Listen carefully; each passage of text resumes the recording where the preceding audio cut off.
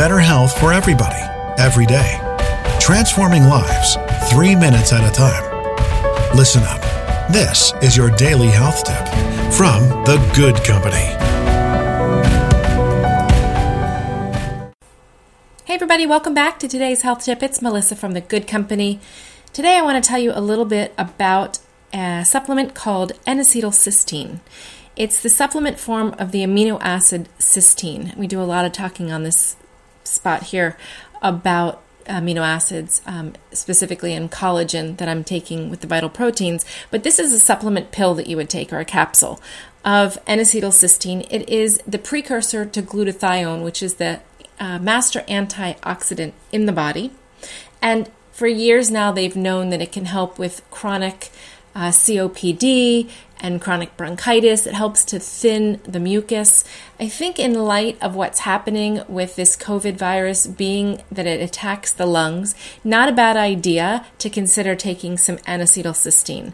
In fact, my husband commutes to New York on a train with lots of people, and he will be taking this as soon as it arrives in the mail tomorrow. As a side note, the one that I like by Life Extension, I put it up on the Wellness Warrior checklist.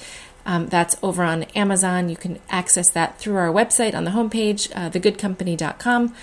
And I will also leave a link in show notes.